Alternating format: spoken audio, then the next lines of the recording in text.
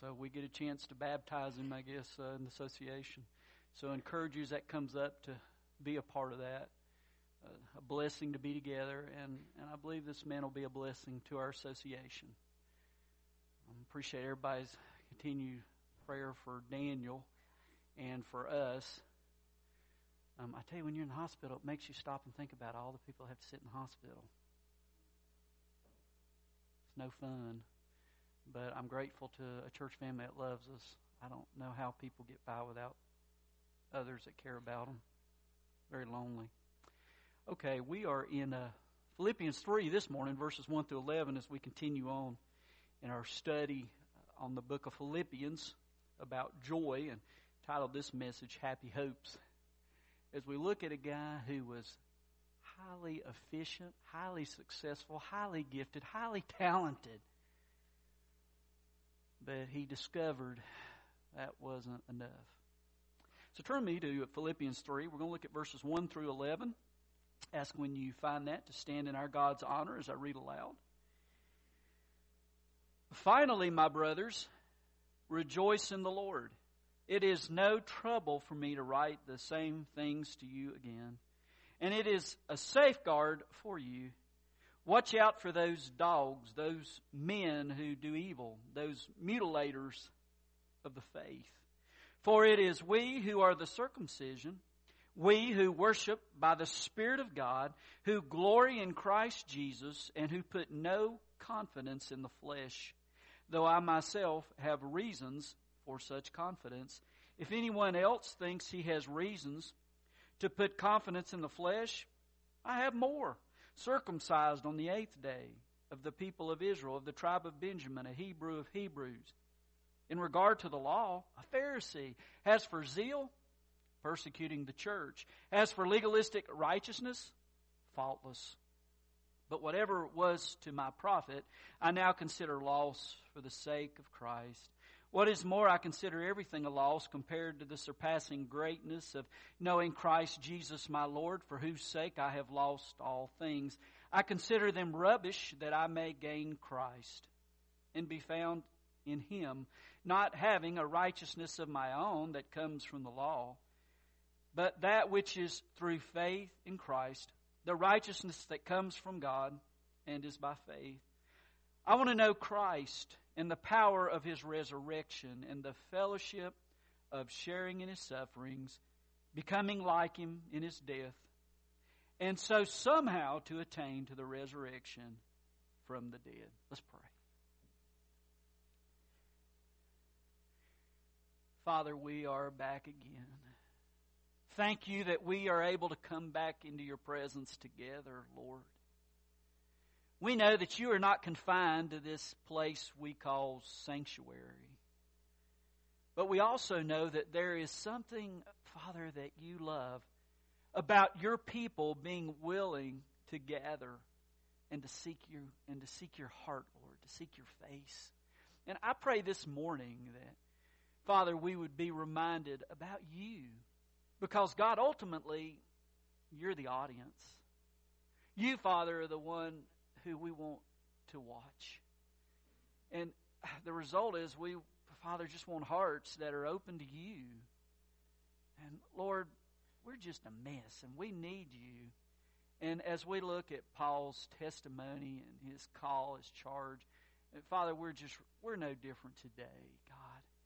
We're quick to lose our joy, and I pray you restore the joy of my salvation and that of any of my brothers and sisters who could use a good jolt of joy. So, Father, guide us and lead us by your wonderful Holy Spirit, in whose name we pray. Amen.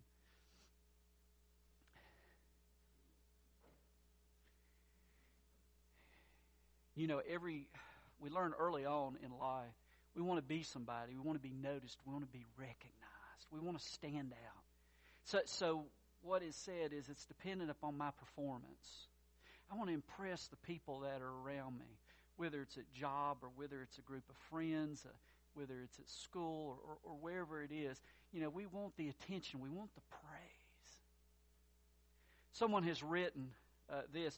When a person works an 8-hour day and receives a fair day's pay, that is a wage. When a person competes and receives a trophy for his performance, that is a prize. When a person receives appropriate recognition for his long service, well, that's an award. But when a person is not capable of earning a wage, can win no prize, and deserves no award, yet receives such a gift anyway, that is a picture of God's unmerited favor. And the truth is, that is where we all are. We may have some level of performance, but no matter where that is, it's not enough. Romans 3:10 and 11, it says, as it is written, there is none righteous, no, not one. Well, that's pretty inclusive. Everybody is in the same boat. It says further down, for all have sinned and fall short of the glory of God. You go on there, he says, there's none righteous, no, not one. And then he says, there is none that understandeth. You think you get it. You think you have this understanding as you look around you and as you seek to perform, as you seek to impress, as you seek to be somebody. But he says, there's none that understandeth. He says, there's none that seeketh after God. And then he goes on to say, well, what is done? It's unprofitable. There's none righteous, no, not one. It's not about an award. It's not about a reward. It's not about a trophy. It's about grace. You know that great verse of Scripture we quote so often, Ephesians 2:8-9, for it's by grace you've been saved, through faith. This not of yourselves is the gift of God, not by works, so that no one can boast. You see, when it comes time to leave this earth suit and head toward eternity, when it comes time to enter into heaven, they won't be up there, guys. Yay! Good job! Good job! Man, you are something else. You just nailed it in the way you serve God. We're so glad to see you. Yay! No, it's going to be more like, wow. You're here too? You know, I love it. Someone has said that there's 3 miracles.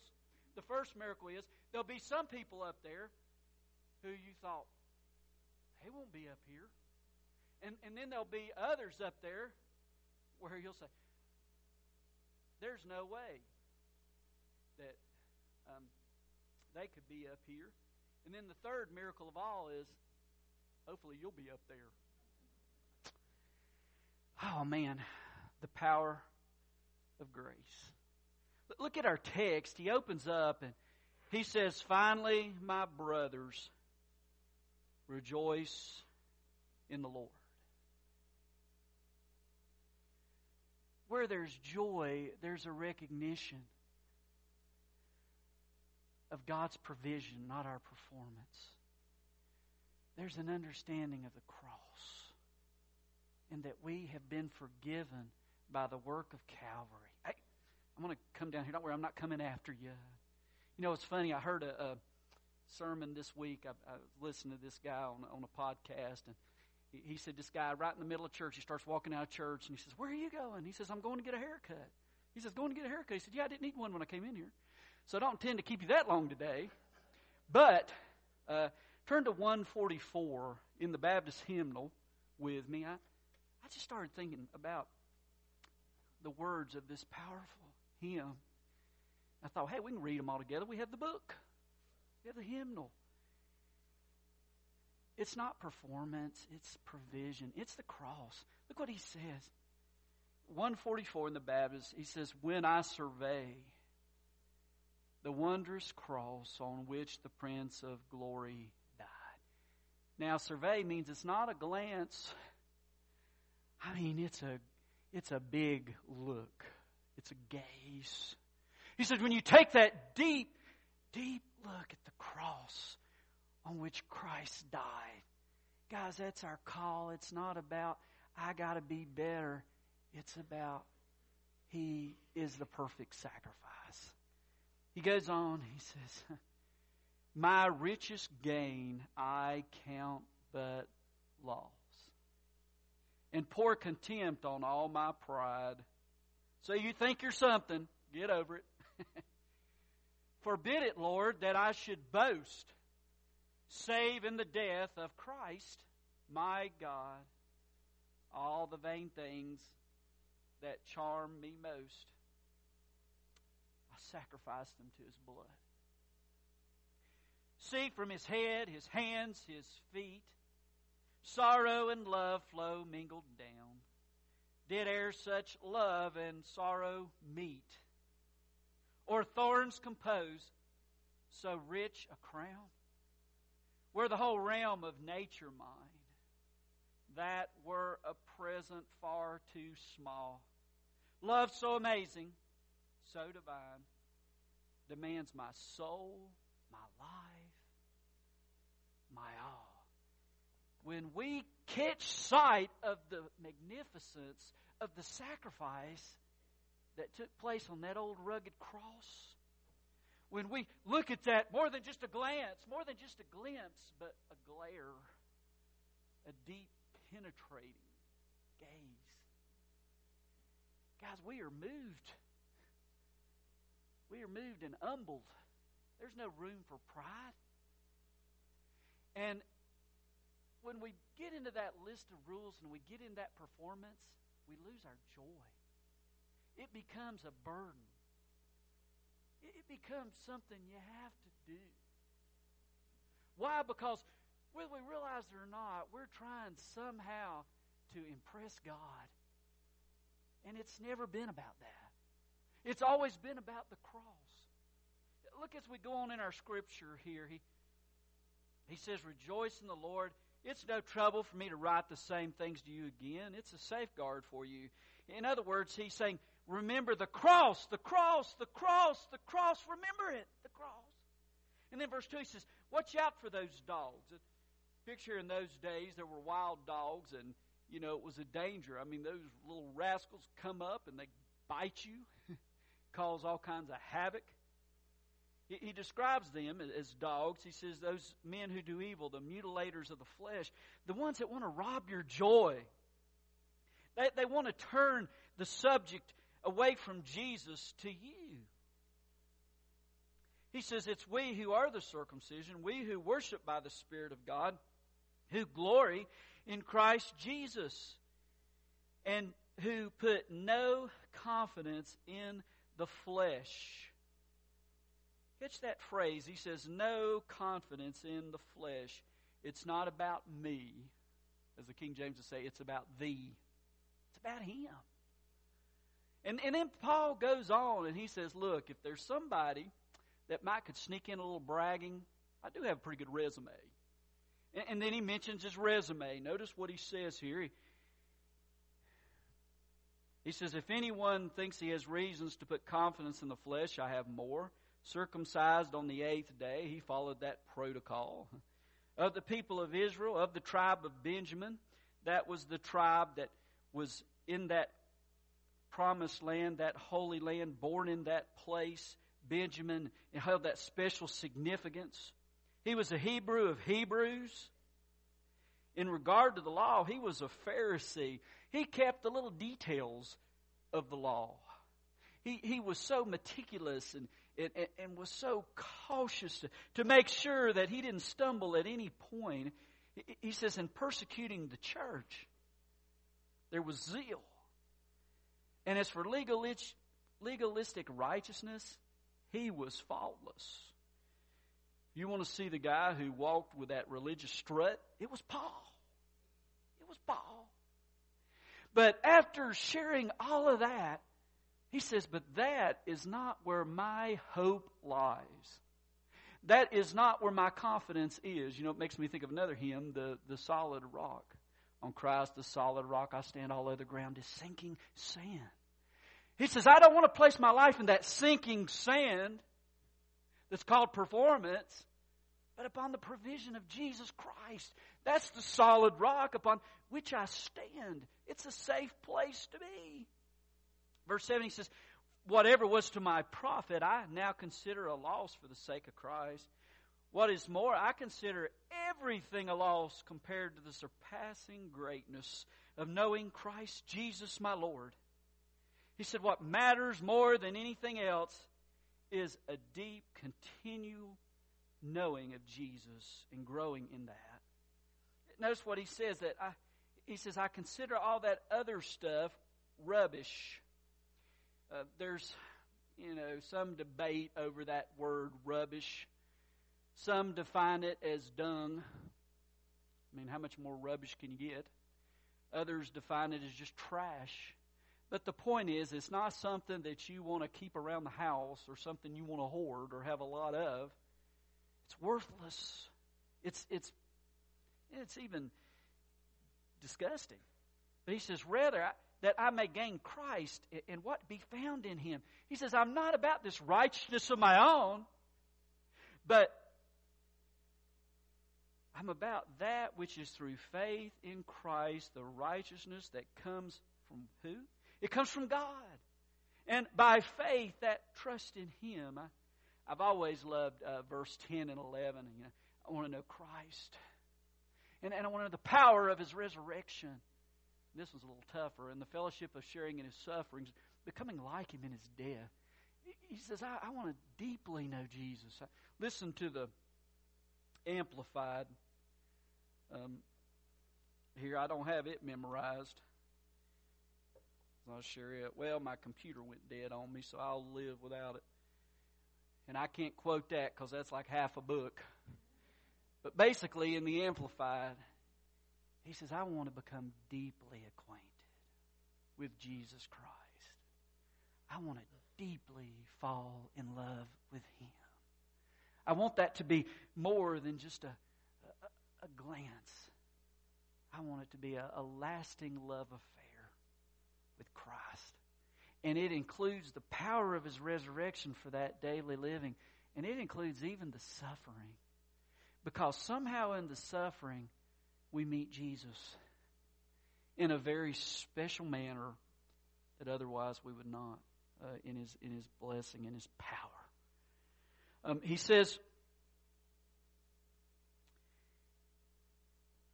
that he wants to know Christ and to somehow to attain to the resurrection from the dead. He says that hope of eternity, that hope of the next life comes from knowing Christ. It doesn't come from my righteousness. It comes from the cross. Basically, my hope in what I do is not going to turn me toward eternity. When we have a funeral service, it's referred to as a eulogy. The word eulogy means a good word. And it is appropriate to say a good word of the memory of a person who has entered eternity. But a good word does not mean a good ending. As much as I want to offer a good word, there's only one who can give a good ending, and that's Jesus Christ. You see, God says that this sin issue that we have, it separates us from Him, and it separates us from being with Him in heaven for all of eternity, and that we are headed toward a place called hell, and it's a place of suffering when we try to do it in our own power and our own strength. It must be about Jesus. It must be about the cross. It must be about the fact He is resurrected. It must be about the fact that He offers hope. That's where the eternity is found, and that's where we are to trust Him. That's where the hope is, and that's the message that Paul gives. And as I share, it's the message that we leave here with today. Guys, if you leave thinking I'm a good person, if you leave thinking, well, it's like scales, and my role is that the scale's going to balance out this way, which means I'm got more good than bad. I just don't want to go this way. No, the truth is I'd have to fall on the floor and do a cartwheel probably. It's so bad. Over this way.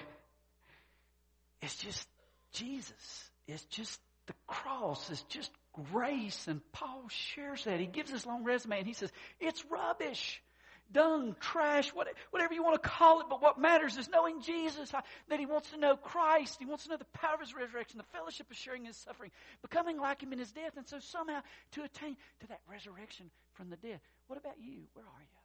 Let's pray. Lord, thank You for Your word. Thank you for your servant, Paul.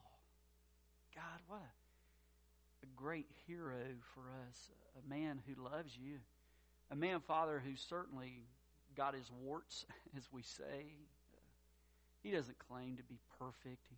He even says that all of that performance stuff, he said it's worthless. It's just like trash now compared to what matters, and that's Jesus.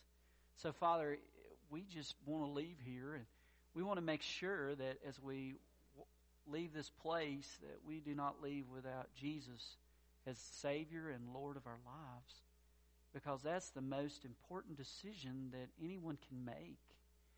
Without you, life would be hopeless. But with you, Father, there is meaning.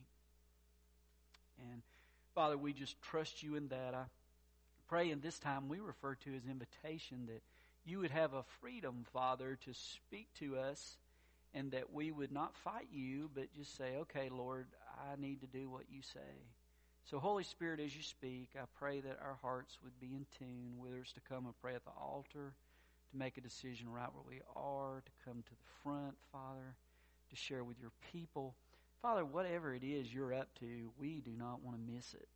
And so I pray for all of us that we would have a sensitivity to you, and that we would obey as you lead us. In Christ's name we pray.